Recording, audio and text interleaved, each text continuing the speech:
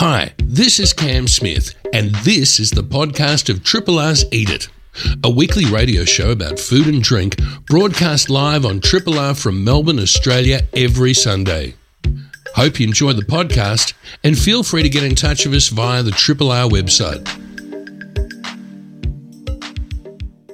We've got a bit of an exciting show here today, and not only because Carl's looking after things in Studio 2, but we've got some interesting guests. We've got some varied things happening today.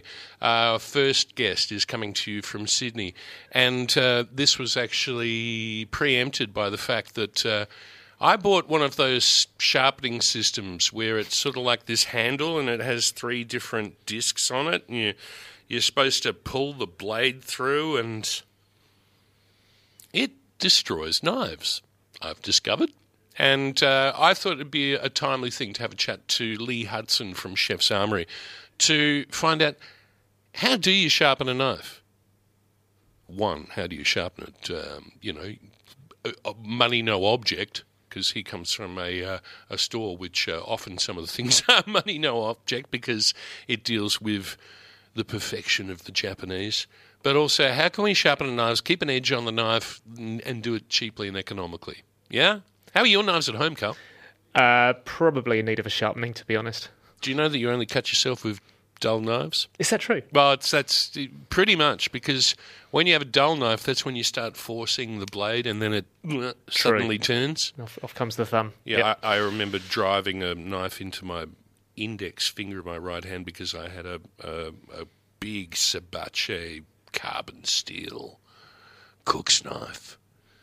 Wasn't that sharp? Well, it wasn't sharp enough. And I remember the onion, I just went, and this was just before service.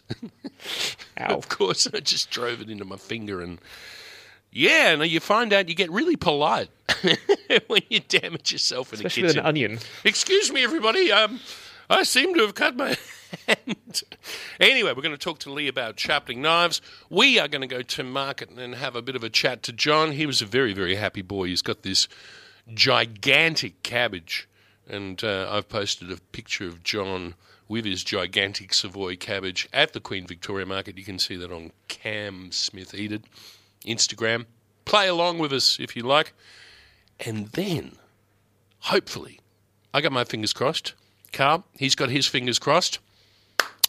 We hope to, around about 11:45, have a chat to the newly re-elected Lord Mayor of Melbourne, Sally Capp, and talk to her about, the new reality and how we get people into the city and what the city looks like, and how we evolve this situation that we are all in. So that's pretty much the show for today.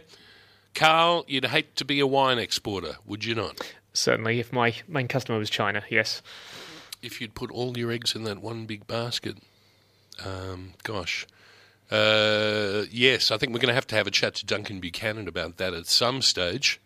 If Sally Capps falls over, we might go to him. It's just a bit of a warning there, but we will certainly be talking to Duncan Buchanan, Plonker, ex-Plonker on this radio station, and we look forward to that. That was about it. Oh, the other thing, have you been going out and eating out much since COVID has lifted, Carl? A little bit, yep. Any highlights of gustatory pleasures? Ooh, I was out at a question without notice, I must say. Yeah, sorry, buddy. That's right. I was in Creswick, actually, the other side of Ballarat on the weekend. Crezo? Yep. That beautiful, beautifully maintained city. There's a bit of money in Creswick. Is there? Yeah, well, have you seen how the state of the town?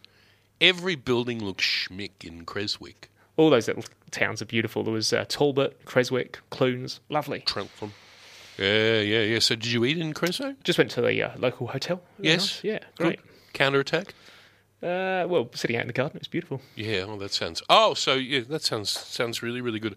I must throw a little bouquet for a place that I went to this week, and I was very, very fortunate to be taken out there, and thank you, Fiona Brook, for doing that. Poodle on Gertrude Street.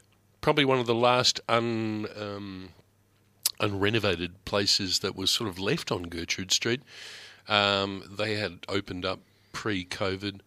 had to close up, had to sell sandwiches, but they are back, and what a groovy little place that is. My God, really interesting menu, awesome front of house staff, some really amazing presentations. Like someone said to me, it's sort of like, and this is actually what I wrote on Instagram, and you can check it out if you want, it's sort of like a mixture between room service at a really fancy 5-star hotel. So you've got, like crudités served on a plate with under a napkin and shaved ice, and this really, really nice 21st century ethos.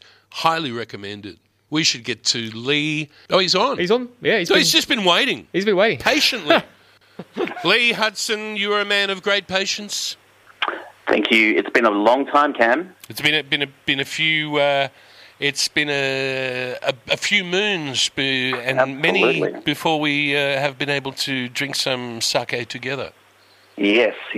We must catch up next time I'm in town. Now, first of all, you represent. You are the patron, the owner, the instigator, the helmsman of a fabulous business that I think we first met years and years ago when you were first starting out, Chef's Armoury.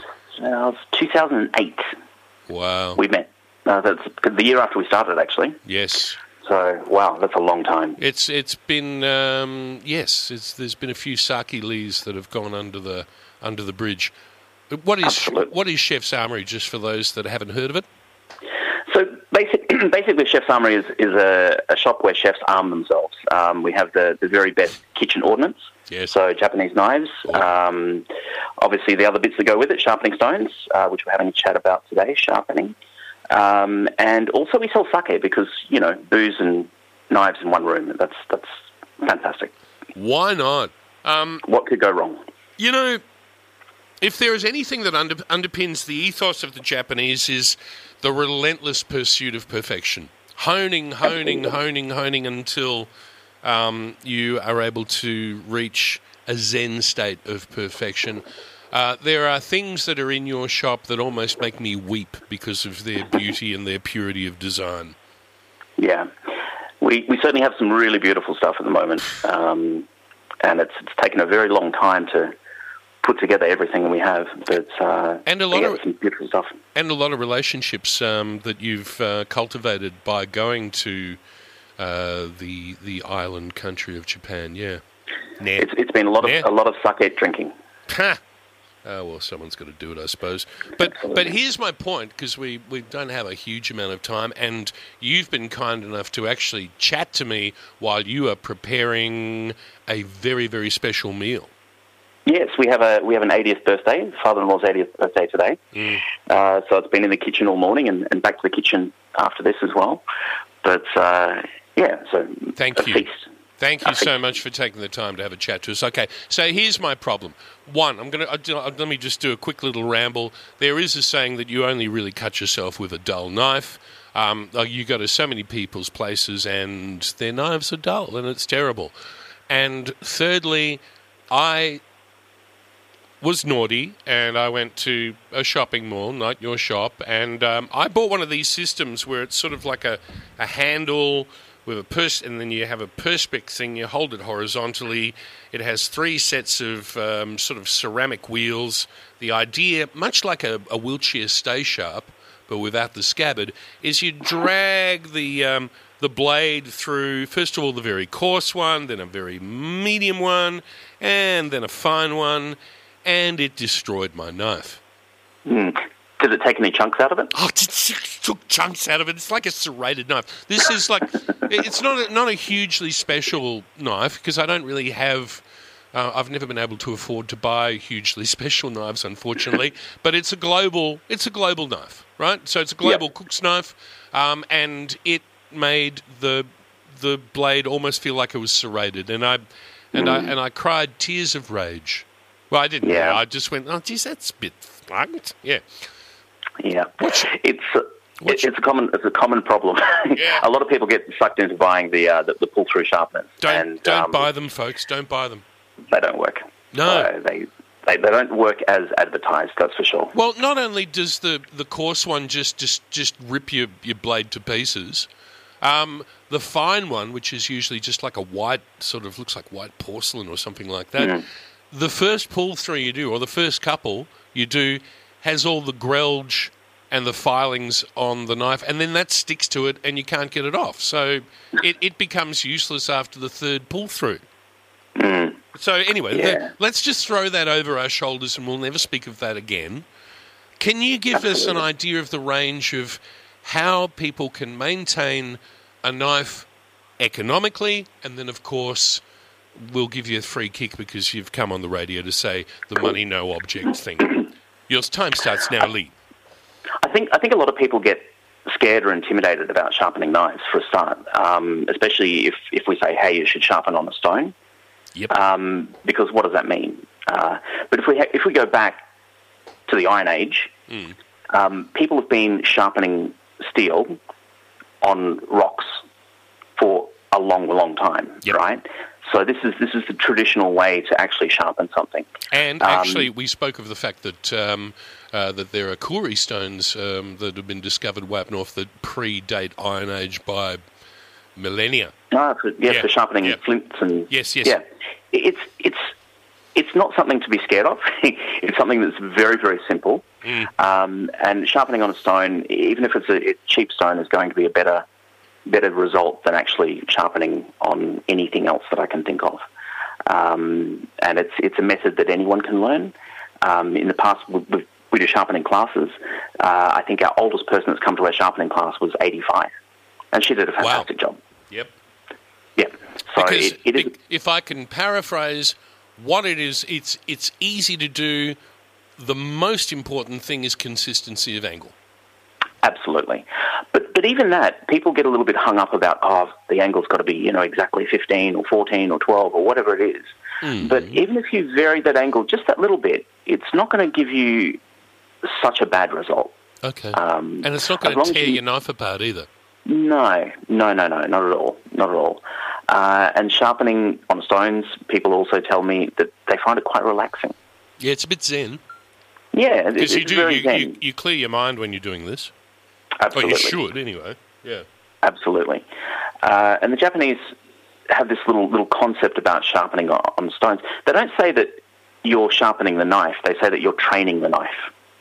Oh. How's that? Oh, that's very profound. Yeah. I like that. So I spend an hour every morning training my knife, the sushi chef said to me. Yes. So... Very cool. So you can. There is a system where you can put something on top of the knife which acts as a guide. Would you recommend that? I don't actually. A couple of reasons. Yes. One, you'll always rely on it. And the second reason is I tend to find they tear up the stone. Because it's following along and you're dragging along the stone anyway. So okay. Yep. Yep. Absolutely. So it's not being very kind to your stone. It's better just to rip that Band-Aid off. Yep. And have a crack. And freehand sharpen. Okay. Could we just go to the hardware and just get a sharpening stone? So it depends. It really depends. Back in the sort of decades previous, everybody was using oil stones, and that's the sort of stone that they do sell at a hardware store. Yes. But I think the very best type of stone to use is a water stone. Because it kind of self-refreshes and self-cleans. Yes. It's much easier to use as well. It's a lot less messy. You don't have to have the oil. It's just water. Yes. Water's cheap. Yep. And it doesn't get clogged up. I tend to find oil stones tend to get clogged up. I used to use an oil stone, but then I used to use, instead of using oil, I used to use detergent. Yeah, that's the old chef trick. Yeah. And I think back in the day, that's what I used to do as well when I was a young apprentice. Yes. But yeah, I find water stones, they cut really well. They're easy to use, easy to look after. The other thing as well is it's a little confusing about what you need as kit. If you spend a little bit of time on the internet, they'll talk about grits and things like that. I think that the very good basic kit to have is a 400 stone and a 1000 stone. Okay. The 400 is the coarse one, the 1000 is the medium one, and that's really all you need to sharpen a knife. And just using water? Just water. Yep. And so around about what angle should you have? So we say that the angle for a Japanese knife, your average Japanese knife, the chef knife, is between 10 and 15 degrees, which is if you pop 2 or 3 20-cent pieces under the spine, that's where it's at. Whoa, that is good. That is good. Say that again. 3? So it's 2 to 3 20-cent pieces just tucked under the spine. Oh, wow. So you can use that as there you go, that you can set that up as a guide, take that away, and just do the best you can in doing that. And are you doing circular motion or just straight through on the stone? We tend to tell people to run straight up and down the stone. Yep. And work on a little section of the knife at a time. So you start from on the first side, start from the tip and go to the heel. Yes. And then on the second side, it's from the heel to the tip. We do have a great video online at the moment on our website. And we're replacing that with an even better video soon. Wow. And where would that video be, just so that people know? So that's at chefsarmory.com, and it's under the education section. So that'd be education's near the top right-hand corner. And I'll mention one more thing, and before conclusion, is the fact that a lot of people will have sharpening steels. A sharpening steel will not put an edge on a knife, but it will hone a knife that has an edge. Absolutely. So, and the type of steels, we tend to steer people away from diamond steels because they just remove lots and lots of metal. So we say a nice ceramic steel is good. Yes. But all it does is it realigns any little teeth that are on the edge and gives you a little bit more oomph until you can get to a sharpening stone next. Oh, yeah, okay. That's that's kind of good. Okay. The other thing was, tell me if I'm just being a barbarian, which is something Japanese like to call outsiders. I used to put my stone in the dishwasher. Your stone in the dishwasher? Uh-huh.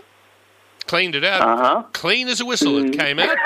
I don't think you should put water stones in the dishwasher. Right, okay, so they're a little bit more precious. Yeah, absolutely. There's chemicals in there that'll damage them, things like that. So probably not. So, and the knife itself shouldn't go in the dishwasher either. Oh, no. My knives don't go in the dishwasher. No, I'd be truly a barbarian if I did that. I just thought it was expedient, and it seemed to kind of work pretty well for that. Any other sort of tips on sharpening a knife and the importance of? So I think it's very important to have a sharp knife, and the very best time to sharpen your knife is when it's a little bit dull. Yes. Don't let it get to a spoon before you sharpen it. Yes. It's something that you should stay on top of. And then it becomes a pleasurable thing. It's a couple of minutes sharpening on a stone, and you have a sharp knife. Whereas if it gets really, really dull, then it's a half hour. It's a 40-minute job, Oh, yeah, because you got to work it and work it and work it and work it. Yeah. And how do you tell that your knife has been properly sharpened? So I like to take it to the kitchen and use it as one thing. The tomato test never fails. That'll tell me if it's sharp. Yes. But all sorts of tests of sharpness. One of them is just touching the back of your nail with the edge of the knife. Some people are scared of that. You'll feel it bite. Yeah. Some people slice paper. But I think that the true test is in the kitchen. You know what I used to do? I used to usually pull out my forearm, just wet down a little bit on the forearm and see if it shaved off the hair. Yeah, but then I find people look at you funny on the bus. Oh, no, it's not on the bus. No, that was back in kitchens when no one could see you. Patch. Yeah, but you know what happened to me once when I did that? I had a boning knife which I got to razor sharp, right? And then I did the zhut, and then just to wipe it off my apron, I went flip. Except I'd cut through the apron, I'd cut through the chef tunic, I'd cut through the pants, and I flayed my skin open. And that was another time I got really, really polite in the kitchen. I went, "Oh, excuse me, I seem to have opened up my side," which was... I shouldn't ask why you left the kitchen. Why I didn't? Oh, because I was just too accident prone, obviously. Yeah. In the 1 minute that we've got left, Lee, you said that sake sales kind of went through the roof with COVID. Yeah, people were self-medicating fairly heavily, I think. Yes. Testify. Yeah. Yeah. But I think sake is a very wholesome sort of drink. Yes. Very soothing, very calming, and I think it's probably a good thing to have in times of trouble. Yes, Mother Mary brings to me. big flask of sake. Lee, again, thank you so much. There is a fabulous store in Richmond, Chef's Armoury, look it up, a great website, and a fabulous business that has developed and refined itself, just like the Japanese ethos is over the years. Lee, a very happy birthday to your father-in-law. Thank you. And thank you so much for spending your time with us on Eat It. No worries. It's good to chat, man. It's good to catch up. Look forward to seeing you soon, or in the not too distant. All right, cool. All right, mate. Thank you, Lee. This is a podcast from Triple R, an independent media organisation in Melbourne, Australia. Triple R is listener-supported radio and receives no direct government funding. If you would like to financially support Triple R by donating or becoming a subscriber, hit up the Triple R website to find out how. And as we say in the business, John, rolling. Good morning, everyone. How are we today? I'm good. John's just asked me, he said, come on, you're rolling, I want to do something. He's going to do something now. What are you going to do? Here, hang on to this. Holy jeez. Wow. They say to never eat anything bigger than your head. Oh, rubbish, mate. This is Vic Market, the land of the lucky, mate. It is. I got a Savoy cabbage. This could be one of the biggest cabbages I've ever seen in my life. What does it remind you of when you were at high school doing gym? Medicine ball. Right. Hey. All right, now, a lot of people don't know what a medicine ball is, but it's a very, very big, hard, heavy ball. Yeah, they were made of leather and they were full of sand and stuff, and if your PE teacher didn't like you, he'd say, here, catch this, and you'd cop it in the gut and you'd be rolling down the street. So this is a beautiful new season Savoy cabbage. Not a good start to PE, is it? Well, Jimmy, come here. You learnt to run fast when he said run and jump when you were told to jump. Yeah. One thing that's interesting about it, before you you're sort of peeling open the layers. All those baby side cabbages. Babies. They're like size of sprouts. Yeah, mini Brussels sprouts. Yeah, they actually look like, if you didn't know, you'd think that they were a Brussels sprout. Yeah, you would. But sometimes they can be very bitter and sometimes they can be very sweet, so we don't bother about them. It's a bit like life. Yes, it's definitely. A bit like life, isn't it? Definitely, it can be either way. Yep. So wherever this has come from, it's come from nice Werribee. Red soils of Werribee. There they are. Yes, beautiful, well-tended soil. This guy is a second-generation grower. I think he's just turning 70, so they've been there on that farm a long time. And my dad's known the family since he started in 1946, so that's how long they've been doing it too. And dare we say it, just now, praise Jesus that there's still really great growing areas close to the CBD. Yeah, if you ever go for a drive down to Werribee Zoo, you want to take a detour through the back streets there of Werribee where the farms are. And it's like a different world. Everything's straight lines, no grass, no rubbish, and no people too, just the veggies growing, and when it's time to pick, then you see people there. If not, it's desolate, and it's beautiful. And the other thing that has always got me is the sprinklers that go around that water the area. Definitely. Some of them still use clean town water, some of them use the recycled water, which they've proven is still very good. So we're not complaining. We get nice cabbages and collies from Mick Russo down there. And from one of his neighbours, we got some beautiful new season garlic. It's got a beautiful purple hue. People have been jumping on it because when you open it up, it's like a little pearl. It's nice and soft and fragrant. When you eat it, you don't smell of garlic the next day. That's good and nice. You can put it in a salad drawer or you can cook it. All right, just indulge me and the listeners for 2 secs, John. Hold that cabbage up. And I'm going to take a photo of it. It's like you've just caught the biggest barramundi or something. Hey, there we go. I'm going to bring this in. I'm going to post this before we go on the show so you can have a look at it. Yeah, because a lot of you people may not believe it, but you will when you see the photo. It's huge. Yeah. Beautiful. Yeah, he's looking happy there. There we go. Instant. I hope you send the photo to me. That's Cam Smith Eat It on the Instagram. And a big old... Ooh, that's a big tomato too, about the size of a grapefruit. Yeah, believe it or not... Slightly squashed grapefruit. Yes, believe it or not, this came out of Geelong. Really? The Vietnamese boys have built glass houses down there, and they've got plastic igloos as well. Yes. And what happens is like it's been really hot, the tomatoes from Murray Bridge all got frazzled because you can imagine it was 40 degrees outside. I was going to ask that, and we've got record-breaking temperatures yesterday in November. More heat up in the northeast coast. That's going to have an effect, isn't it? Oh, definitely. And it is already having an effect. So it would have been 50, 55 in a glass house, so you can imagine the poor tomatoes curled up and died. So they're culling all those tomatoes, and hopefully we're selling what's edible. And we may have Geelong tomatoes for a few weeks, and then it's Christmas, and then we'll have Doncaster. Happy. Hey! All right. Yeah, so the cycle goes on. All right, question without notice. Yes. I went into my potato drawer. Well, it's actually more of a potato shelf behind a cupboard, so it's dark, just so you know that. Yes, okay. That's good. These potatoes are sprouting, as potatoes do. Yeah, hang on, I'll see if I've got one here. All right, hang on. So he's going to find a sprouting potato. But the question is, when has that potato, which is full of starch and is just a thing of energy, right? That's its whole gig. When does that become sort of not an eating proposition because it's put most of the energy into those shoots rather than the spud? What I'm saying is, when do you throw that spud away? Well, very rarely, because sometimes even when it's soft and ugly and I can't say what I'm thinking. So squidgy. Yeah, when it's all old and wrinkled like someone's old skin.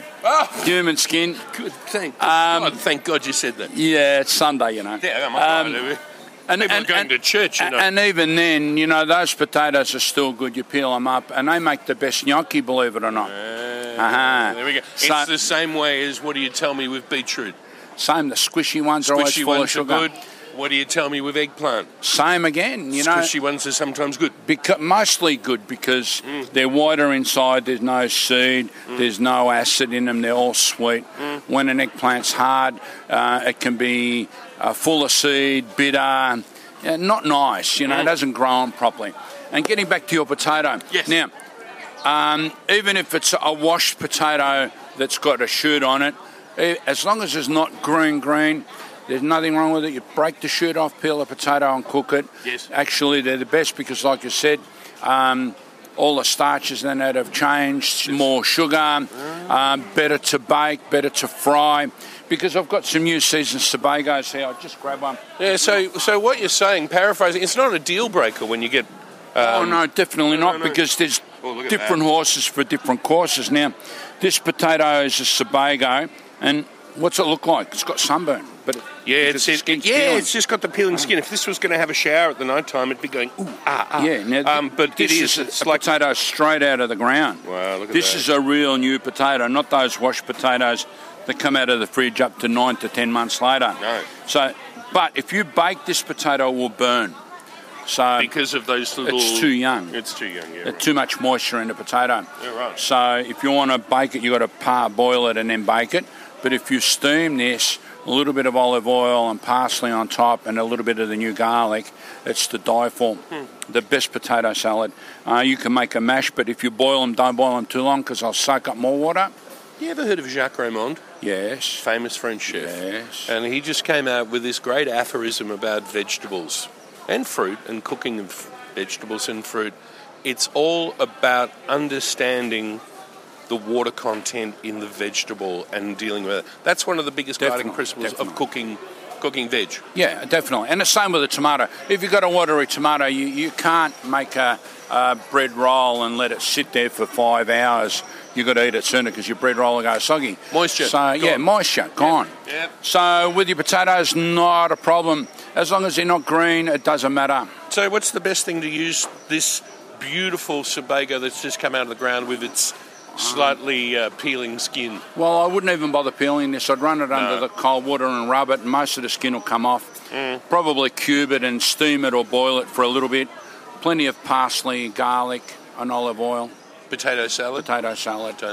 Yeah, that'd be nice. The bee's knees. That'd be nice. So not baking. Yeah. But the old Cabbages are very good because they're starchy. They make the best chips.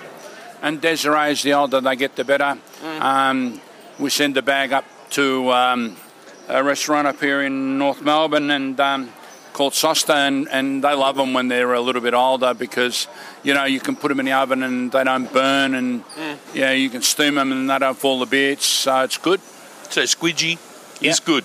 Yeah, definitely. Let's go across the to the other side of the aisle and have a quick chat about fruit. I'm sad. Why? Because there's no KPs on the shelves at the moment. Oh, yeah, it's just the northern ones have finished. Far out. What? Yeah, far north. Darwin. So we're waiting for the Queensland ones to come in. The QLDs. There's some monsters over there. Yeah, I wouldn't bother with them. They got a red peachy face. Actually, that's not R2E2. They are R2E2. I hate them with a vengeance. Yeah, I know. We know. Yeah. Too sweet. Yeah, no, they taste like kerosene to me. Oh, they've got that kerosene turpentine-y. But some people love them, so who am I to say?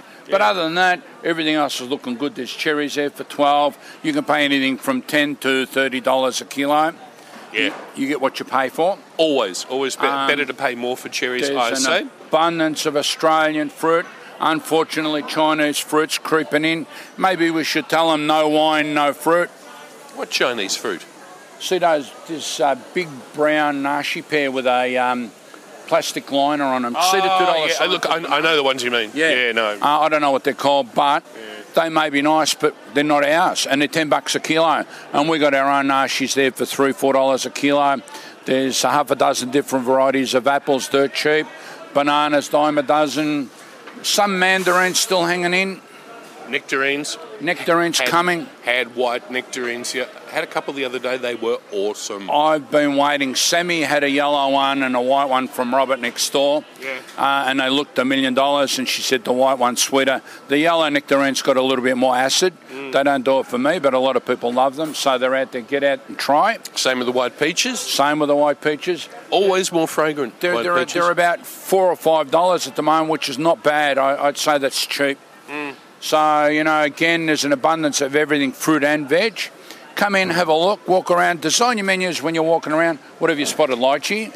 Yeah, mate. Isn't it amazing how some things jump at you? Hey. Yeah, but when they're like that, that's the first of the season. You buy 4, you buy 5, you buy 6, and you go, I'm alive again. And then later, when they're $10, $8, you buy a heap and you have lychee and ice cream, lychee cake, lychee this and lychee that. Lychee cake? Yeah. Never. It's like an upside-down pineapple cake. You put lychees in it. That sounds awesome. Yeah. And you caramelise them a little bit too. Yeah, mate. Where have you been? Well, I'm always learning, John. I'm always learning. I am too, so I shouldn't throw stones. The more we know, the less we know. True that. Because we forget the old things, and and then when you do remember them, geez, it's a blessing, isn't it? Thank God I'm remembering that. Important question. What's for dinner tonight? Is Franca looking after you tonight? Quick pasta tonight. I'm tired. When I get home Sunday night, I'm tired. You know, sometimes irritable, not always, sometimes. But tomorrow night, whoa. Oh, that'd be a bit of a rain band coming through. Yeah. Listen to that. Can you hear that, folks? Yeah, it's good, isn't it? And the people are responding to going, it. Woo, it's raining. Yeah, well, we had a few hotties, you see, because in the sheds here it was really hot on Friday. Oh, yeah. But Monday night, tomorrow night, one of the boys in there, he sells the hocks of the pork. Normally they just sell them fresh. And I said to him one day, can you brine them for me? We remember. You remember that? Yep. So that's what we're having tomorrow night. Oh, wow. He gave me a couple of big ones. So they've been salted, so all we do is put a little bit of olive oil, sit them on the side to brown the face of it, and then turn it up so all the crackling goes really beautiful crackly. And there's a bun fight who's going to get to the bone first. Oh, yeah. And because it's been brined, you can hit it hard and the moisture will stay within it. That's right. It's, again, all about managing moisture. It's like moisture. having a Christmas ham, and it's not Christmas yet. But it will be soon. And smaller than your head. That's right. which is kind of good. All right. We probably need to go because I've got to get to the studio. Pig of the market. Still asparagus. How much? I'm selling 15. No, they've gone up a little bit. You can buy cheaper ones, but as usual, you know, there's always more white. They might be crooked. The heads are open a little bit. That's definitely a go. Get some asparagus while you can. Maybe we'll have some for Christmas. I'm praying, but who knows? The peas are exceptional. And when I was speaking to Mum on the phone yesterday, she said, if the peas are good, bring me some. So when I took them to her, she threw them on the table and I ate half of them straight away. That's how good they are. Just out of the pods? Out of the pods. Yeah, Everything else is pristine. Everything else, good price. Get out there and have a look. What can I say? That's my pick. And the great news is that because it's a little bit cooler, it's helped the veggies, it's helped the fruit to look at its best before it drags a ride home with you. That's right. This little bit of rain, nice and slow, cool air, everything perks up. Then you get a hot day and it has a growth spurt. And we're in heaven, as I said. La Dolce Vita. La Dolce Vita. And get some of this Savoy cabbage, beautiful for a coleslaw. Yeah, check it out on the Instagram, Cam Smith Eat It. It's a monster. And it's like John looks like he's just caught a huge barramundi or something. Actually, I got some barra. That might be Tuesday. Hey! All right, well, we'll find out how that goes. Thank you, John, as always. You're welcome, everyone. Have a lovely day. This is a podcast from Triple R, an independent media organisation in Melbourne, Australia. To find out more about Triple R or to explore many more shows, podcasts, articles, videos and interviews, head to the Triple R website, rrr.org.au. One thing I have to say is with great delight we go to our phone lines, and on a very special line 11 we have the Lord Mayor of Melbourne, Sally Capp. Thank you so much for taking the time to have a chat with us on Eat It here on 3RRR FM. It is my pleasure, Cam. I've been desperate to come on for ages, so I'm glad we could finally make a time. And here we are together at last, but separated. But looking forward to seeing you. First of all, congratulations in prevailing on your position. Thank you. Absolutely thrilled. And we know there's a lot of work ahead, but we've got a great team at Town Hall, a lot of new councillors as well, bringing new energy and ideas. So we feel really confident about giving it our all for Melbourne. Well, I know you will, Sally, but this is, it's that Chinese curse, isn't it? Living in interesting times. More than interesting, I reckon, at this point, Cam. Yeah. We don't have a lot of time together, so I'll launch straight into it. I wanted to say, first of all, bravo on all the work in the green dining spaces around the city. I was just wondering if maybe you wanted to summarise what the changes have been and what's in the pipeline to get more people eating outside here in the CBD. Yeah, look, it's been an absolute triumph for everyone involved, state government and the City of Melbourne combining forces to create the Melbourne City Recovery Fund, which gave us the resources to be able to provide free to the hospitality sector those amazing, what we call parklets. They are beautiful and green. They're right across the city. They extend outdoor dining, which means it also extends the number of patrons that our cafes, restaurants and bars are able to serve in a COVID-safe way. And importantly, it's brought so much vivacity and energy into our streets following months and months of them being empty. So it's been a terrific effort. And Cam, if I can just say, this is a big part of Melbourne, the City of Melbourne really switching into that City of Yes mode to support as many of our ratepayers as we can. Yes. And our team have assessed more than 1,300 applications for extended outdoor dining, and they've done it in a record time. So it's been fantastic. Well, I'll throw a bouquet to you because I've spoken to a few restaurateurs and I said, look, I'm hoping to get Sally Capp on the show. And they said, yes, we've had a couple meetings with her already and the City Council has been awesome. So there you go. There's some positive feedback to you. Great to hear. I think one of the things we have to acknowledge, and I don't know if you can do anything in your position as Lord Mayor, but it seems that everybody I talk to says we need staff. We need staff. Yeah, it's been one of the big sort of revelations coming out of the lockdown and the pandemic experiences that we've lost so many of our valuable hospitality and retail workers in particular. And we, what do we realise as a result of COVID? There's so much that we took for granted, and I hope that as we go forward, we're far more appreciative of all of those amazing people that have provided great service and really contributed to our tourism sector.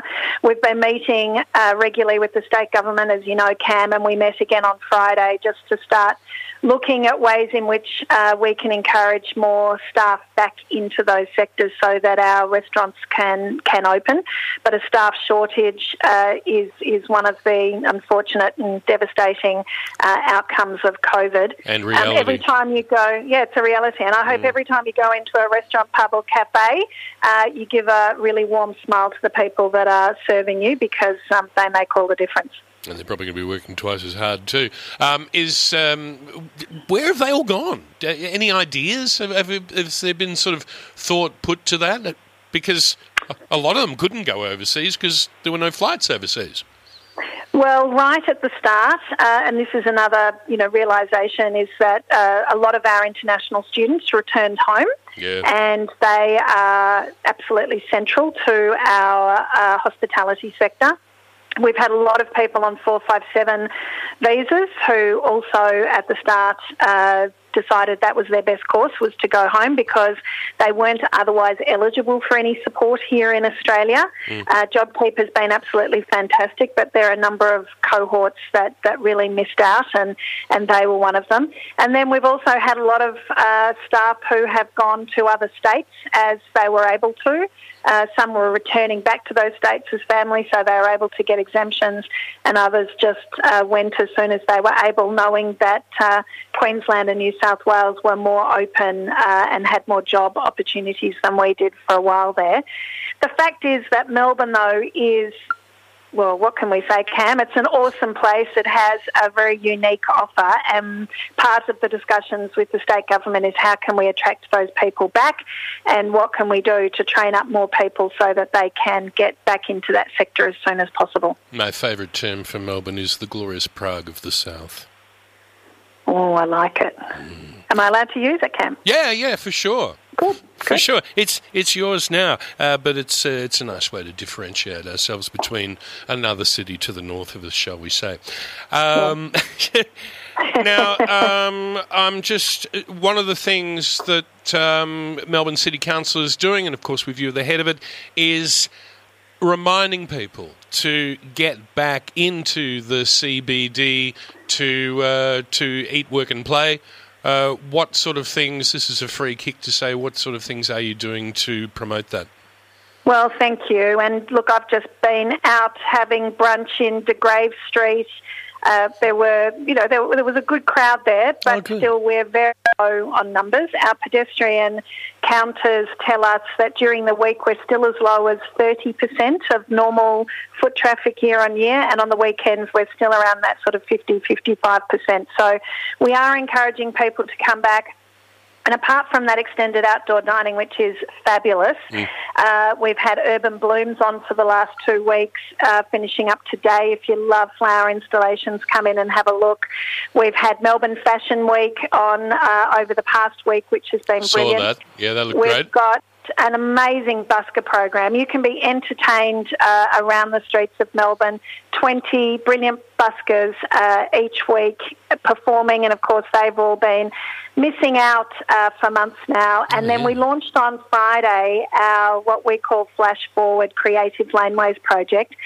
40 laneways around the city being dressed again with wonderful street art, light installations. We've got music performers, we've got artistic shows, all sorts of things on across 40 laneways. And the great thing about this program is don't wait until it's finished, which will take months.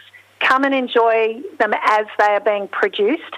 I went yesterday down Russell Place to see Caffeine, who's doing an amazing street art mural. Yes. And it's fascinating to watch something at that scale come together with her artistic talents. And you can do that. All sorts of people are crowding around. You can enjoy a coffee there. That's the sort of thing that we hope will really bring people back. It's rediscovering the things we love, street art and laneways, but it's really adding a new dimension at scale so that people can feel really proud of the things we've always loved about Melbourne. It's good to know there's some budget floating around there. That is awesome. It's interesting that you bring up Russell Place, Sally Cap. Oh, okay. Because I have a proposal for you. This is without notice. But Russell Place, of course, runs between Burke Street and Little Collins Street, famous for housing the Gin Palace. The Gin Palace was a place that taught us how to drink well and with quality, and the helmsman behind that was a man by the name of Vernon Chalker, who tragically died in the middle of COVID, where we couldn't have a funeral for him, or we couldn't celebrate his great life and all the achievements and how he put Melbourne on the map, because I think there was an article in the New York Times or something like that about Gin Palace. Yep, correct. I propose to you, and I know this is a process and it'll take a long time to do, but I think that Russell Place should be renamed Chalker Place. Oh, what a great idea. What say you? He did put us on the map. He brought a part of Melbourne. It's not just that he made the best cocktails and helped us appreciate it, but it's the whole venue. It's the whole vibe that he brought. There's a sophistication, and he also really added to that sense of looking behind doors and down laneways and finding the most extraordinary atmospheres and environments. So you'll be pleased to know, Cam, I was actually at the Gin Palace on Friday. Yeah, and you saw Ben there. It is legendary. I did see Ben and the team, and they're in great form, and we were talking about ways that we could recognise, you're right on the pulse, I must say, Cam, recognise Vernon and his indelible mark on Melbourne and how he helped us become a renowned place around the world. And another thing, Sally, and one more thing about Vernon, as well as him being a very naughty boy, and we know that, but also we talk about the Chalker diaspora. I mean, the people that Vernon has trained who have gone out and made the city a better place to eat, the state a better place to eat, and also better things to drink. If we think of Maiden Eye and those things. So, incredible. Yeah, maybe we can kick it down the road together. That sounds kind of fun. Good. Well, that gives me a good reason to check in with you again soon and let you know what's happening. Good. Last thing before we go, are you off to lunch? What are you up to? Well, yes, I have just had a delicious brunch on De Graves. I am heading back into town for some mega Christmas shopping, because I didn't say earlier, but we kicked off Christmas extravaganza. I did go and visit Santa in his workshop this morning at Federation Square and have a look at the tree. Seen the tree, yeah. And I've got to think of something delicious for dinner. What do you reckon? What's one of your favourite haunts in the city, Cam? Oh, God, there's too many to name. Just give me one. Pastuzzo for awesome things. Victor Leong at Lee Ho Fook. The City Wine Shop, which is one of my favourite places just to sit or to bring someone. Anam down in Little Burke Street. Brunetti's, which I still haven't been through. There's an embarrassment of riches within postcode 3000. It's good to see you're a part of it. Yeah. And we need to support it as well, and that's one of the reasons why I kept going back. Sally, I'm really, really pleased to see that you are a helms person of the city. Congratulations again. It's a delight to speak to you, and I look forward to speaking to you again before too long. Sam. Same. Thanks for taking the time. It's my pleasure, absolutely. And if I don't speak to you beforehand, Merry Christmas. Right back at you. Thank you. Thank you. Bye, Cam. Bye. Sally Cap. Hi, this is Cam Smith, and you've been listening to the podcast of Triple R's Eat It, a weekly radio show about food and drink, broadcast live on Triple R from Melbourne, Australia, every Sunday. Hope you enjoyed the podcast, and feel free to get in touch with us via the Triple R website.